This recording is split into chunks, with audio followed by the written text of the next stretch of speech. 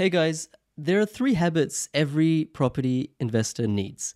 There's something that separates wealthy property investors from everyone else. It's not starting with millions of dollars in the bank or having a certain degree. There's a certain set of behaviors that aren't like obvious, intuitive to most of us. And over time, these slight changes in behavior could actually lead to like much better results. So the good thing is that you can install these behaviors fairly easily. Of course, you need to know what they are. So here we go. Number one behavior is always think long term. Like most people think short term. You've probably seen all those property gurus standing outside, big fancy cars or mansions or whatever, talking about no money down schemes and things like that. But what I've noticed is, after studying literally dozens of wealthy people and investors during my own journey, it's like, the key to successful property is to always think long term. So instead of following the no money down deals or the next shiny object, focus on owning assets and getting long term appreciation on your properties. That way, you will build a sustainable property portfolio. The second life changing habit, I would say, is equanimity. Like I noticed when something happened in the economy, when something happens in the economy, most people fall into this trap of being overhyped, when things look good, or being scared when things look bad, which leads them to make effectively like bad decisions. And this is where equanimity comes into play. One of the things that introduced me to this concept is a book called The Power of One More. I'd really highly recommend that book if you haven't read it. Well, basically, equanimity is staying calm, having unwavering faith, and staying balanced when your emotions want to go out of balance. Like this is difficult. It's difficult for everyone. It's difficult for me. It'll be difficult for you, but it's really crucial as a property investor to control your emotions in both the good and bad times.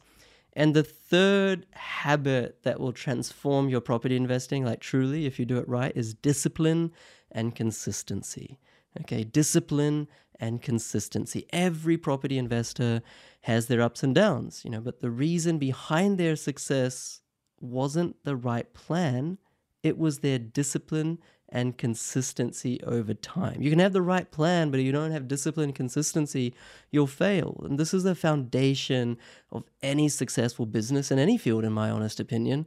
And if you're looking to build a sustainable property portfolio, then you need to be disciplined. Like that's about it. Okay. I hope you found that valuable as a kind of a prelude or a preface to what we'll actually be talking about today, which is two things. The first thing is why land size doesn't actually matter, right? When selecting an investment property. So, I know that sounds kind of weird, but let's go with that. You might learn something.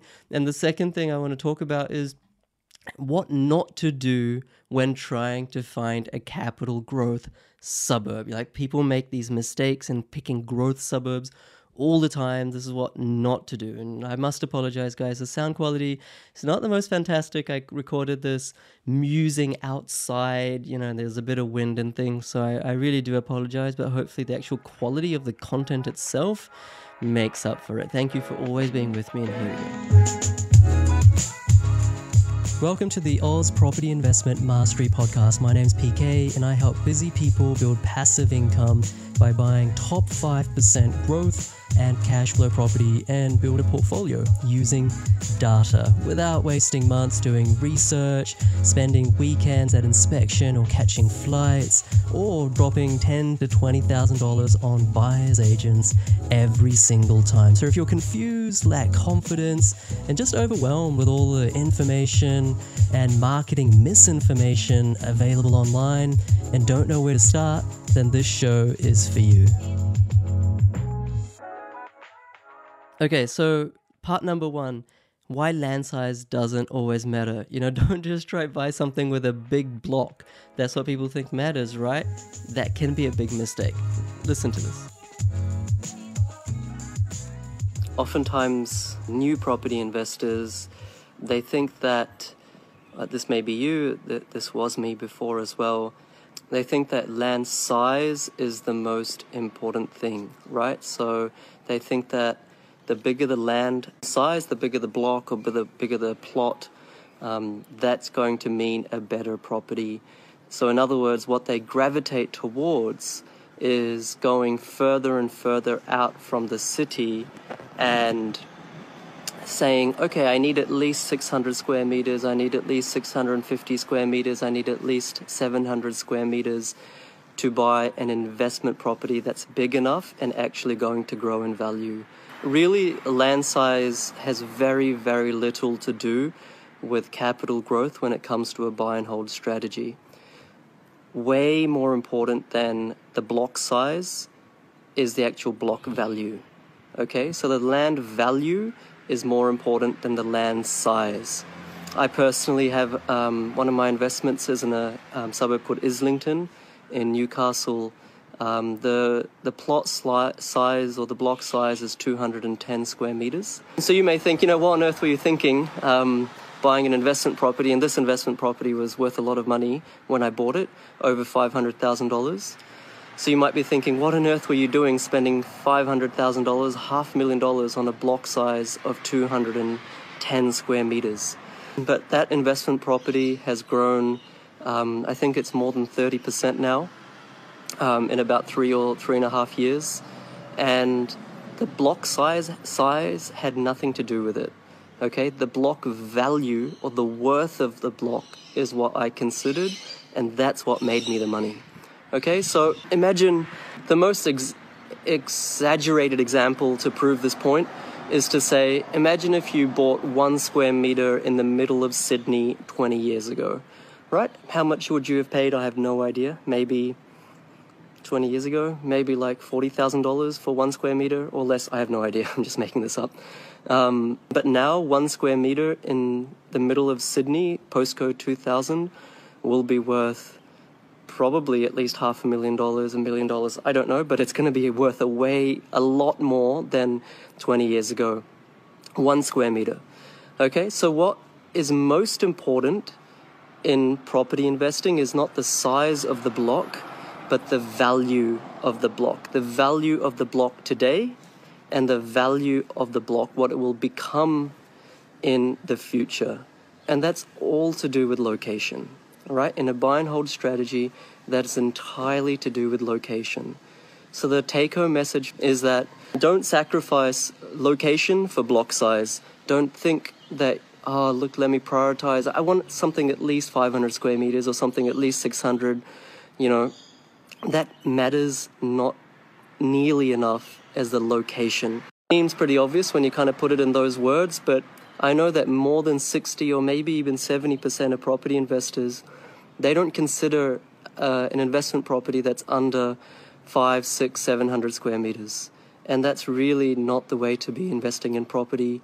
It does not matter at all what the size of the block is. All that matters is that how much is it worth now? Absolutely, and relatively versus the dwelling value, the land to asset ratio, which I've talked about before. That's the first thing. And the second thing is how much will it be worth in 5 years' time, or in 2 years' time, or in 10 years' time. And that is a product of about 20 to 30 different factors that determine supply and demand. And really the size of the block is not one of those factors at all.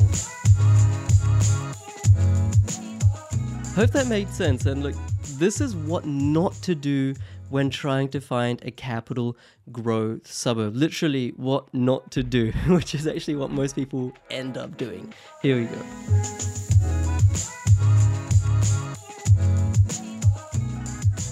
I think a lot of people, a lot of property investors, especially those who have smaller portfolios under, let's say 5 properties, still are sort of relying on hearsay to magically pick a property that will increase in value, right? So ask yourself, have you ever listened to a podcast? Have you ever read an article in a property investment magazine or an article online or a Facebook group or a chat forum and been scouring for tips on where to buy? For example, this person is saying to buy in a particular area in Ballarat, or this other person is saying to buy in a particular area in Brisbane, and this other person is saying to buy in a particular area in Adelaide.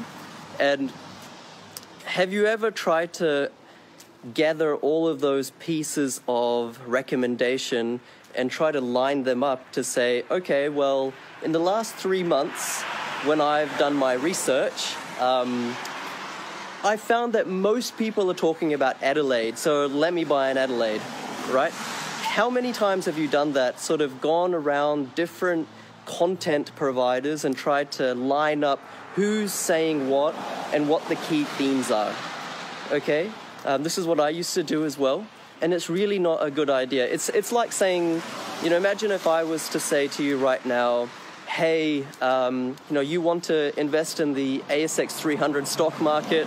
I think BHP Billiton's going to do really well, and here are the 3 reasons I think they're going to do well.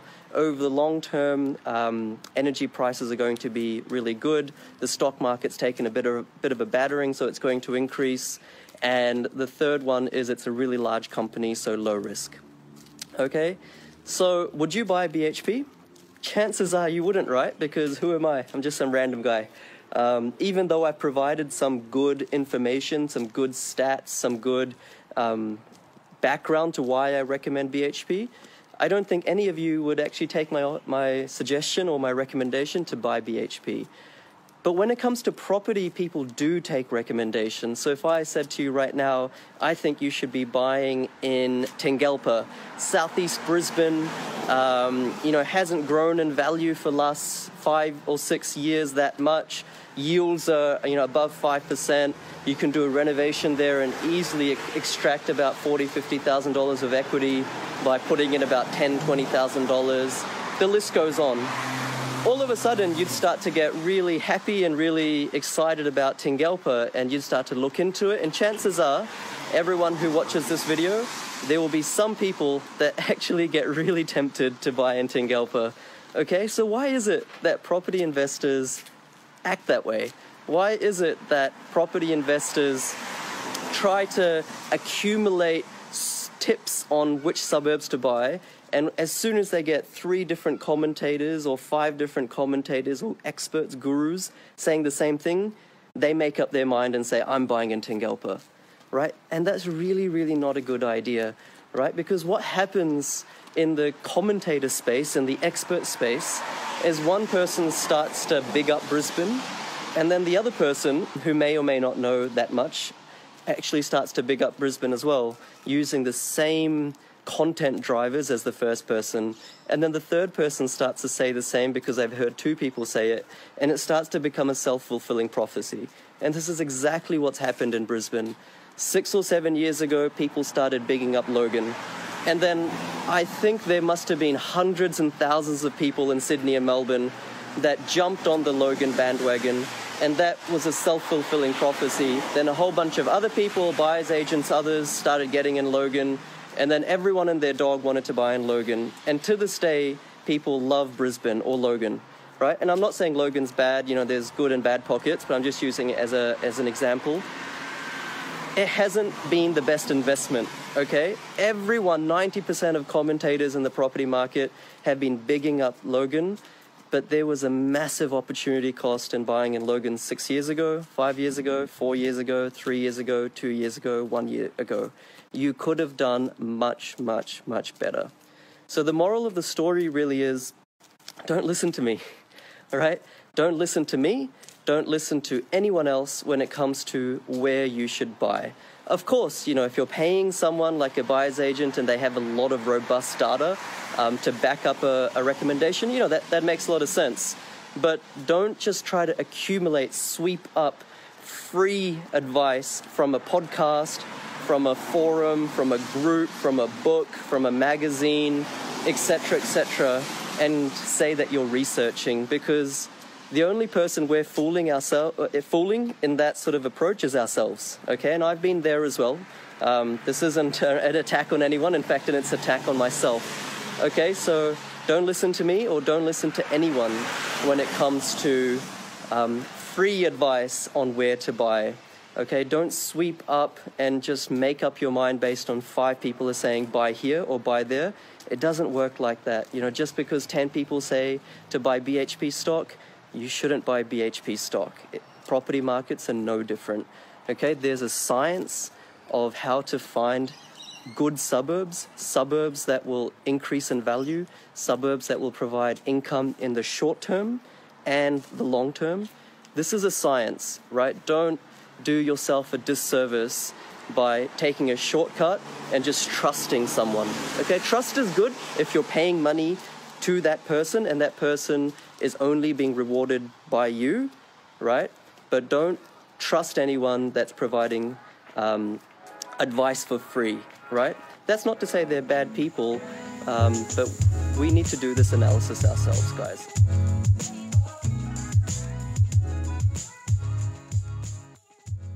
Thank you for listening, guys. That was really fun to record when I was recording it. Hopefully it was really enjoyable to listen to as well. I really appreciate each and every one of you that come back week after week. You know, we have more than 100 reviews on Spotify and iTunes now. I'm just so grateful to each and every one of you. I just want to read one review out real quick. It says, "Great stuff with excellent content. These are the best pieces of advice that you can get. If you're starting up or looking to build your portfolio, then please listen to these podcasts and it will help you immensely in making correct decisions. Highly recommended." You know, that kind of review just really warms my heart. So thank you everyone for leaving those reviews. If you haven't and you want to, please do leave them. Just helps other people find the podcast. So I appreciate that and I appreciate you guys, and I'll see you next week. Catch you later. Bye.